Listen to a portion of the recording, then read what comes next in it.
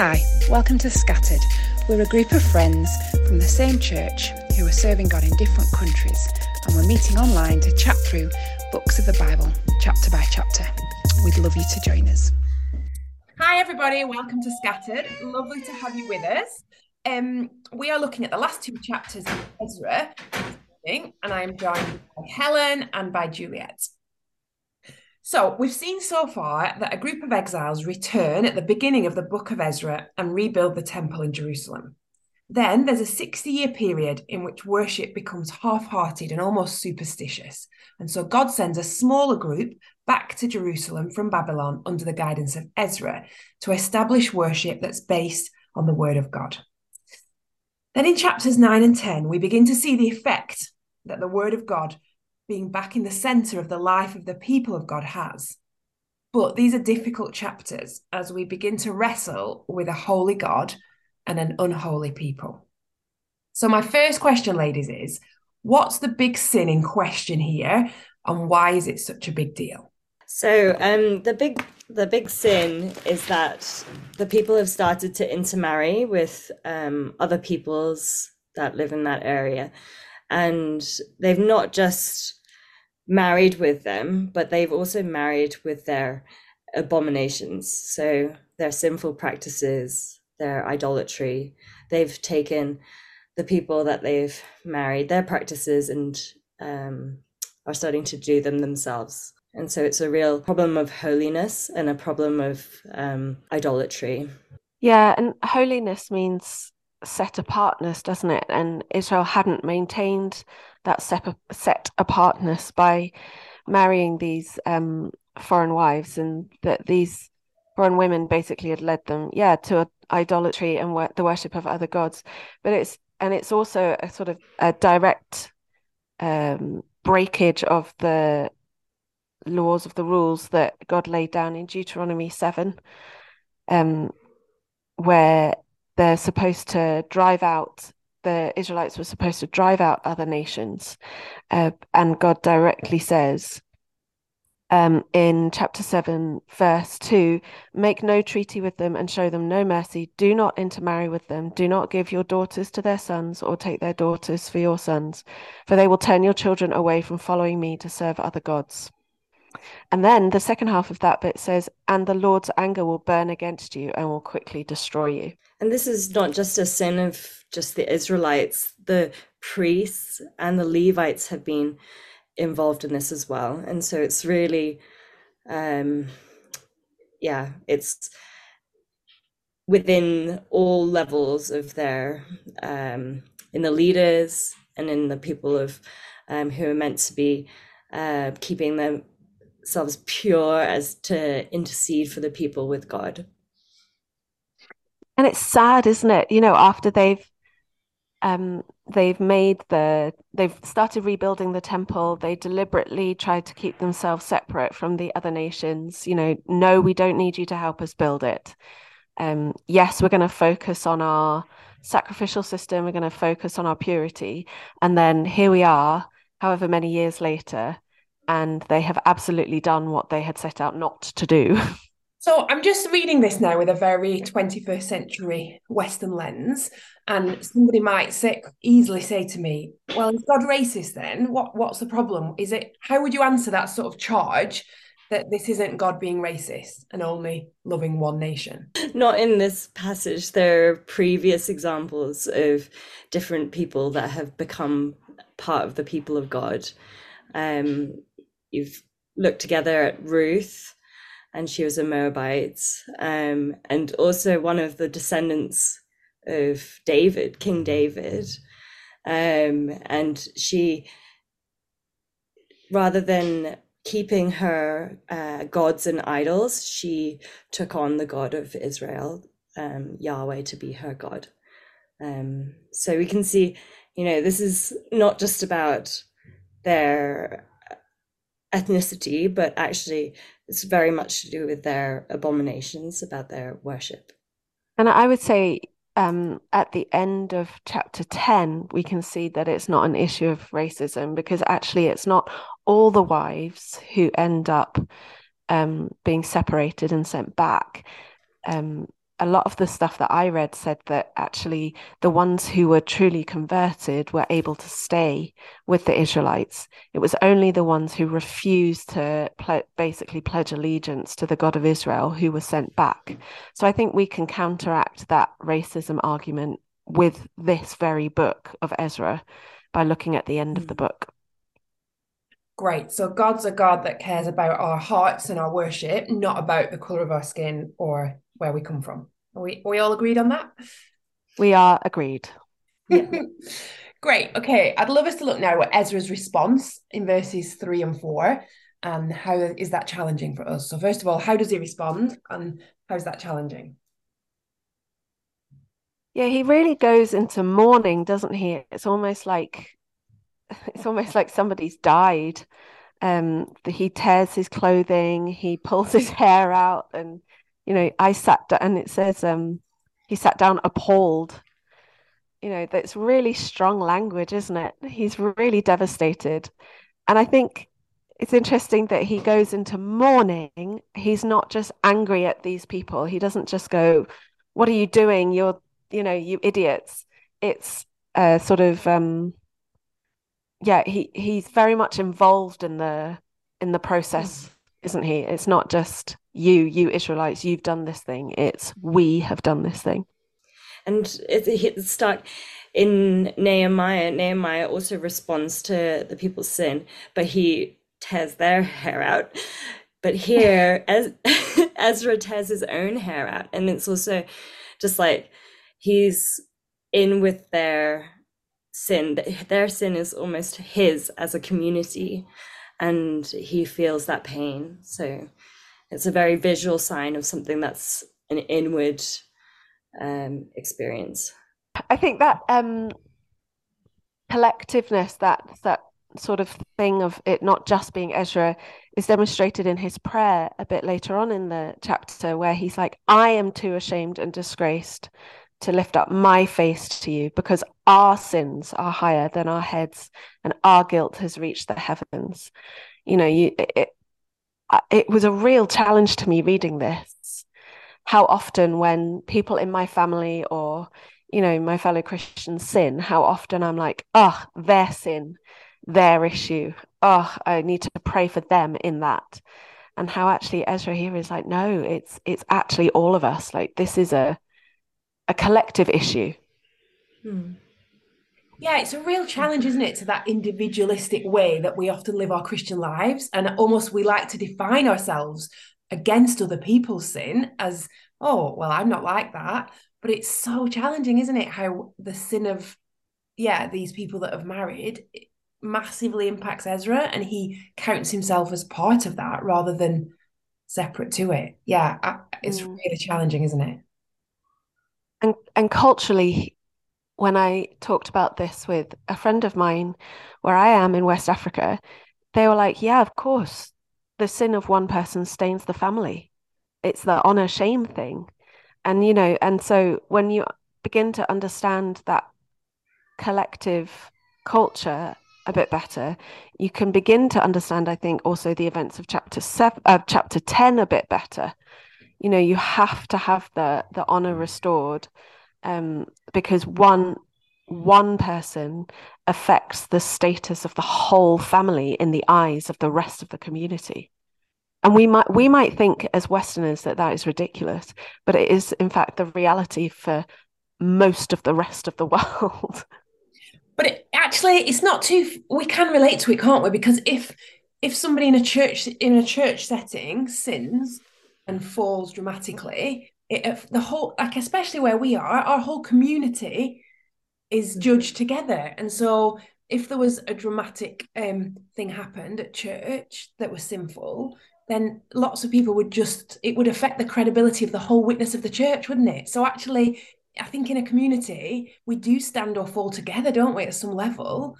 And if we're living for Jesus together, I don't think it's, I think the thing that came to my mind specifically was the sexual scandals that have rocked, the Church of England or the Catholic Church, and so many unbelievers just dismiss the whole gospel because they think it can't be true.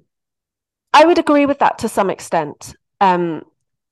in terms of when you look at the overarching church thing, but I would argue that within churches that it would be different.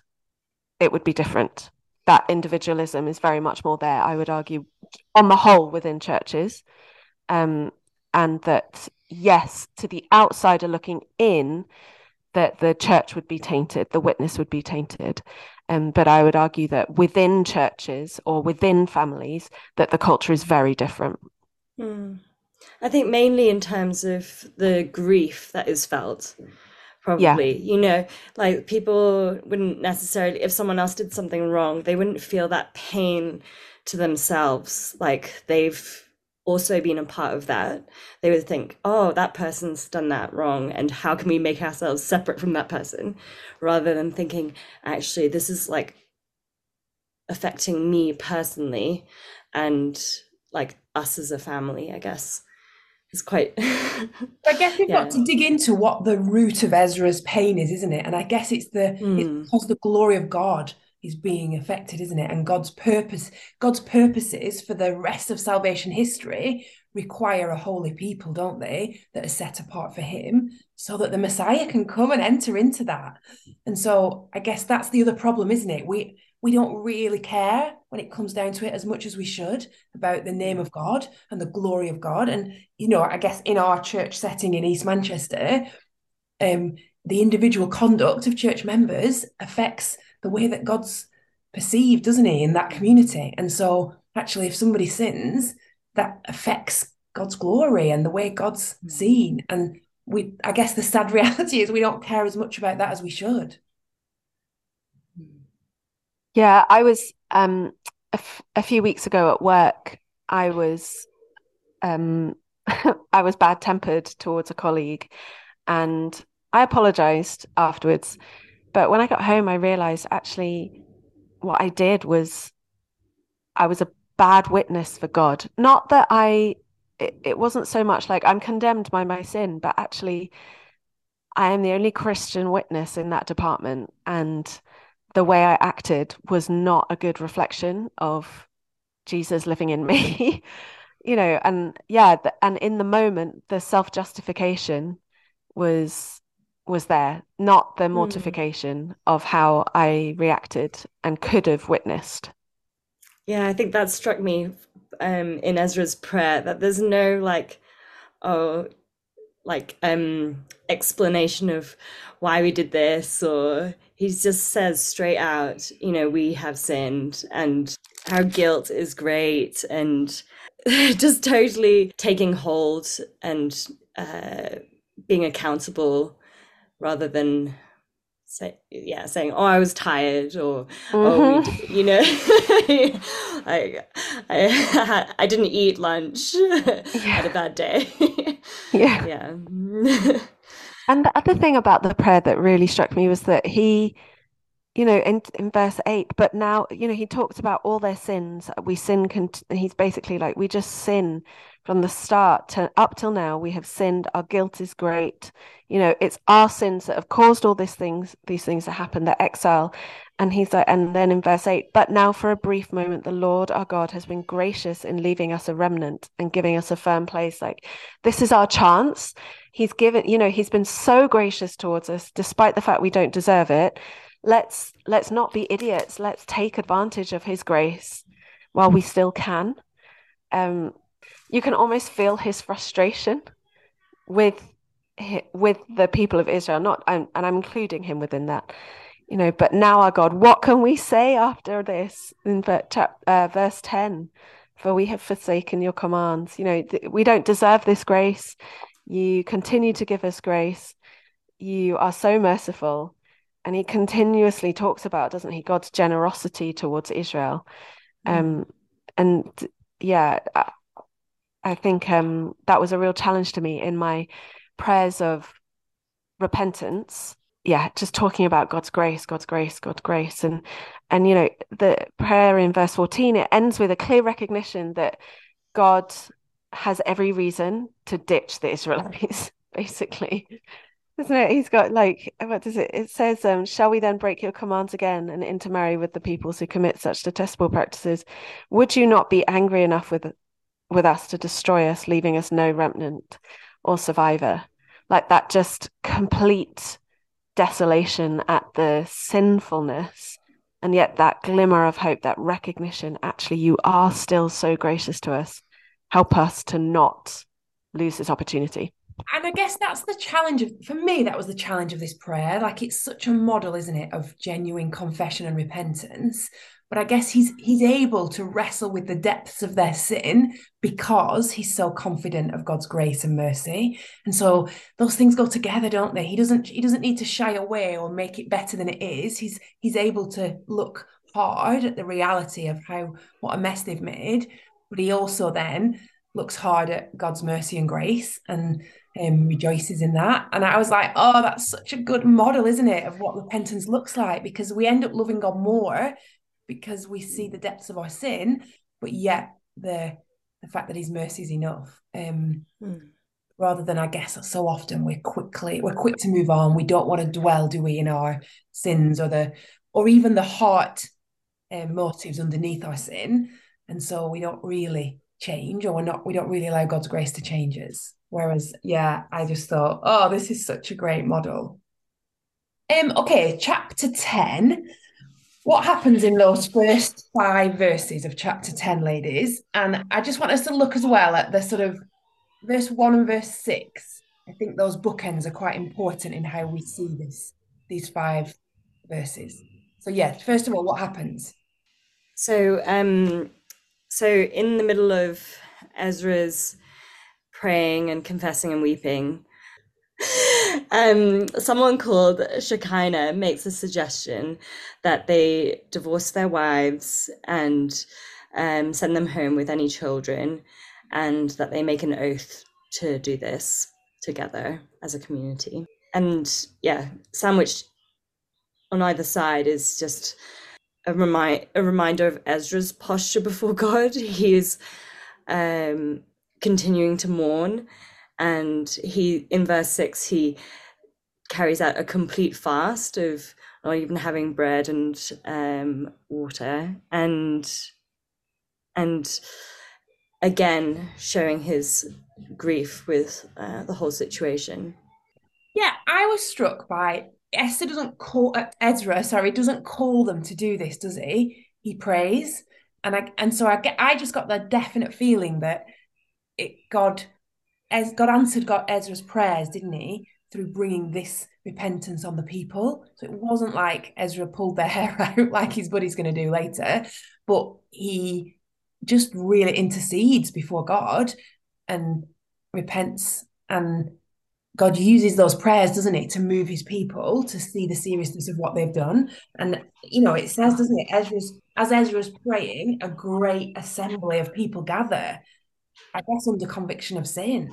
And so I'm an activist naturally, and this is so helpful to me that when something's really bad, prayer's the place to go, not even with my children. I'm a lot more tempted to give them a good telling off and rebuke rather than just to say that God changes their hearts.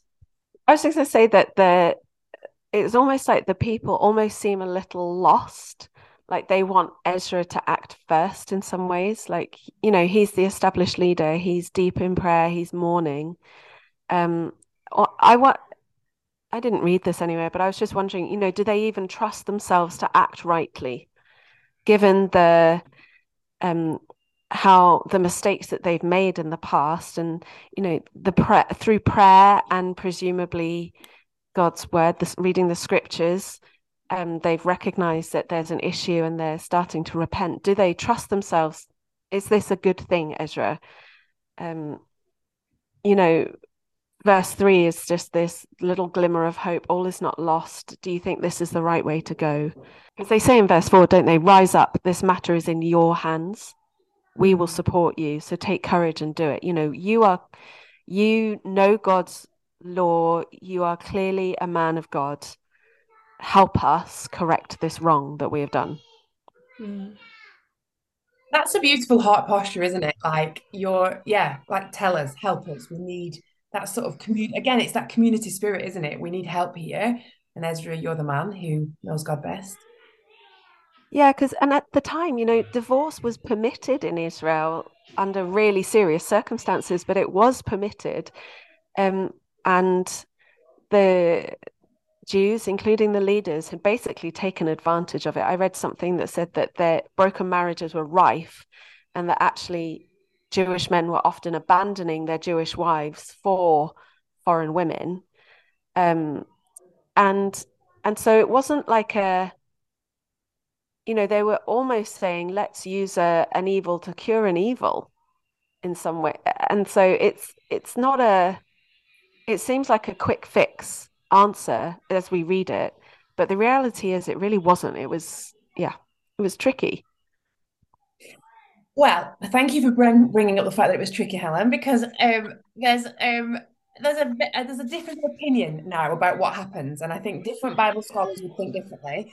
And I thought different scattered team members thought differently, but I've heard this morning that there might have been some movement. So, yeah, I want to go to you first, Juliet, and can you just talk us through this journey? Because when we started studying Esther about 6 weeks ago, Juliet I had think you mean Ezra. sorry, Ezra. Juliet had a lot to say about these last two chapters and how outraged she was by them. But I'll let you tell your story, Juliet. Tell us about that journey. Yeah, I think, well, yeah, I think scholars are quite mixed. So it's good to appreciate that actually there's no, like, there's two main views that are held. And I think some people, yeah, so I don't know if there's a clear, this is the right answer and this is the wrong answer. So I used to hold a view that so actually, let's look on a broader scale. So this narrative text is just saying what's happening. And sometimes in scripture, that's not necessarily a prescriptive of this is the right thing and this is the wrong thing.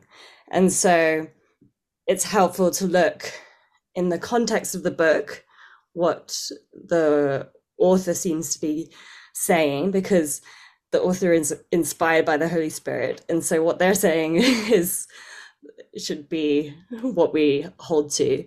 And then it's also helpful just to see in all of scripture as well, and seeing if other places confirm that or speak other things into that. And so I think I used to hold a view that what Ezra and the others did might be a bit rash and might not be very considered, just as a way of and maybe they overinterpreted the Mosaic law and chose to do that in a way that they thought right, but was actually not right.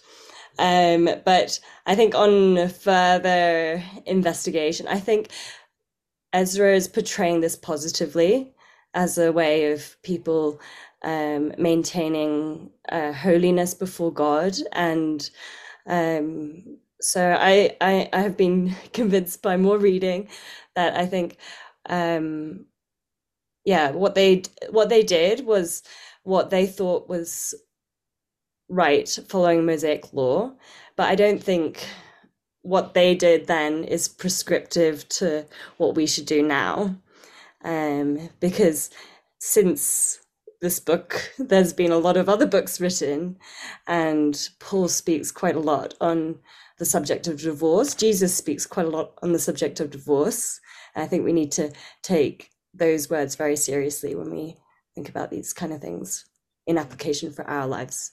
I was listening to a helpful podcast last night as I went to sleep on Ezra, and the thing that really stuck out to me was he was saying so often in scripture, it's written for us, but it's not about us.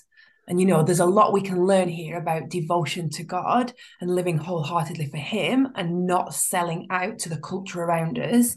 But this isn't saying divorce your wife if she's not a Christian. So yeah, I find that's just a really helpful thing reading all of scripture, isn't it? It's written for you, but be careful not to read yourself in where you're not there. Yeah, I think we need to be really clear here, don't we? And actually about people who are married to non-Christians. And actually, I listened to two excellent sermons by a guy called Kevin DeYoung. You can just Google Kevin DeYoung Ezra sermons, and his sermons from about 10 years ago pop up. And he speaks really well on these passages, and really kindly on these passages as well, to people who are non-Christians but get married, who are Christians who married non-Christians, or people who became Christians whilst already married to a non-Christian. Just I'd really recommend listening to them. I think we need to say clearly that this like you said, this passage is not about saying if you are married to a non-Christian, you need to divorce them. Like Juliet said, it's really clear in the New Testament, God's view on divorce. And so it is important to say that this was something that happened at the time for a very particular, very tiny and weak Jewish community, in which intermarriage rapidly led to identity compromise and desperate sin, rather than something we should be thinking about actively doing ourselves. Yeah, so specifically in 1 Corinthians 7, verses 12 to 16, it speaks directly to this. It says, if a believer's spouse does not trust in Jesus, he should not divorce the unbelieving spouse, if he or she is willing to stay married and allow the believer to practice the faith. And one last thing to say about the women who were divorced in this passage is that the women and children weren't just sort of sent out. It took months for them to decide what to do. It was a really deliberate process. And the ones that are listed are the ones who again, we've already said, did not turn their hearts to the Lord. And they were not just abandoned. It's likely that they went back to their father's houses. We saw that in Ruth, didn't we? How Naomi told Ruth and Orpah to go back to their father's houses. It's likely to have been the same principle here. And some commentators have said that actually it was a kindness to let them go back to their homes, because some may have committed sins that would result in capital punishment or exile, and instead they're just told to be separate and to return to their families. And that is mercy and a grace to them, rather than a complete punishment. Yeah, thanks, ladies. It's hard, isn't it? Because, but I think the key thing that has helped me process it is the issue at stake here is God's holiness, and the fact that his people need to reflect that. And at this point in salvation history, it really mattered that people group were preserved so that Jesus could come. And actually, it's a matter of salvation history, and that's how important it was that there was a pure Jewish people that were kept, so that Jesus could be born into that line. My last question is, how do we see in Ezra here him reflecting Jesus? In what ways do we see little pictures of Jesus in Ezra in these passages? I found it really struck me that here Ezra's the people's sin was taken on by Ezra, saying our sin, and for Jesus, our sin, all our sin was taken on by him. And I think there's a little bit of that like foreshadowing of what Jesus is going to do, but actually Jesus pays for our sin, and he's paying for all the sins of the Israelites then, of all that they did. And what a beautiful thing that is. I guess the other thing is that, we know now, don't we, Jesus is at the right hand of the Father interceding for us. And so even though he dealt with our sin, finally at the cross, he's still pleading our case in the ear of the Father. And I just think Ezra's such a beautiful picture of doing that, isn't it? He takes the sin, he feels it so personally, and he pleads before God. And so, I think that's also a beautiful picture of Jesus, isn't it? Right now, at the right hand of the Father, interceding for us. And I think until we see him, well, I know that until we see him, we will keep on sinning. And so, like, Ezra's prayer is just a beautiful one that we can use personally for admitting our sin and also just claiming God's grace and mercy towards us over and over again. And yeah, that's beautiful. Like, we won't try and deliberately sin, but like it's as much as we try, our bodies are not made perfect, and yeah, we do what we don't want to do, and yeah. And I think, you know, within Ezra's prayer and the actions of the Israelites and things, there's a thing that speaks to us about repentance and how, you know, rather than just sort of indulging our feelings of brokenness, and absolutely we revel in God's grace, but repentance like does also require quite a deep commitment to change, but that God and Jesus goes through that with us. We are not alone, and our repentance, our actions that we do as an act of repentance will never be perfect, and it doesn't need to be perfect because Jesus is perfect. But it is that our hearts and our minds and our actions are changed by that deep conviction of sin that we have. Yeah, thanks, ladies. There's lots to be challenged about in this chapter, aren't there? Isn't there? But we are looking forward to starting Nehemiah next week. So yeah, we look forward to joining you then. Bye. Bye. Bye.